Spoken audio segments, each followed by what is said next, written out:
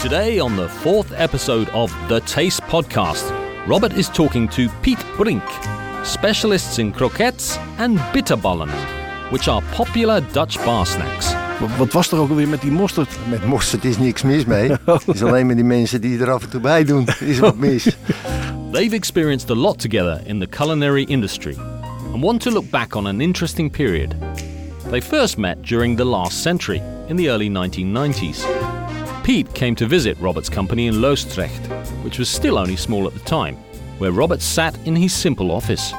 As soon as Piet saw him, Piet's first impression was, here is another one of those smooth talkers. But Piet noticed that Robert had a great passion for flavours, and that created a bond between the two men. It was the start of a pleasant and long-lasting collaboration. Andere smaken, wat gingen wij maken? We gingen appeltaartkroket maken, we gingen haringkroket maken.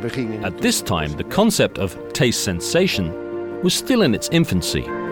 They were both looking for the best way to present flavours in their true glory.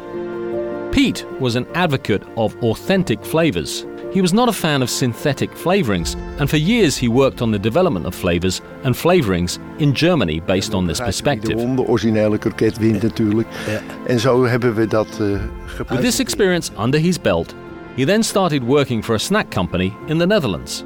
He had a young family, and it was better for him to work closer to home. This brought him into contact with croquettes and bitterballen, the croquette's little brother. Piet knows exactly where croquettes come from. Meat croquettes originally came from France.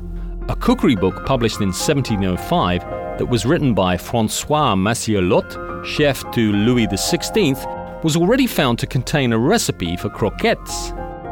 The way in which Piet makes croquettes has made him a household name in the Netherlands, where he has been dubbed the Croquette King. During the Olympic Games in Sochi and in South Korea, for instance, he made thousands of bitterballen for the Holland Heineken House. It was quite extraordinary to have people from other cultures taste these snacks. Most of them had never eaten anything like it before. But the croquettes always went down well. Dat is een Guinness Book of Records. In 2007, Piet received an official entry in the Guinness Book of Records for the biggest croquette ever, which weighed 225 kilograms. Piet reveals to Robert the secrets of the tastiest croquettes and bitterballen. A good quality stock, a top quality flour that contains a sufficient amount of starch, real butter, herbs and spices, a little bit of salt, and the most important ingredient, the right yeast extract. Piet and Robert can talk for hours about the fantastic possibilities of yeast extract. This is because it adds the unique umami taste sensation to a product. A dish rich in umami always leaves you wanting more. Lastly, there is something that Piet thinks needs to be said about croquettes, bitterballen, and mustard.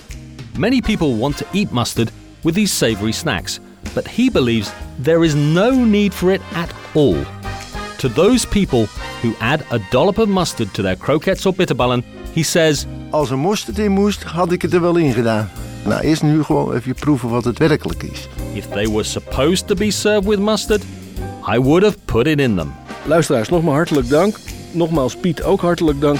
If this story has inspired you to get involved in some way, send an email to Robert. You can find the address on the website, thetastepodcast.com. Thank you for listening.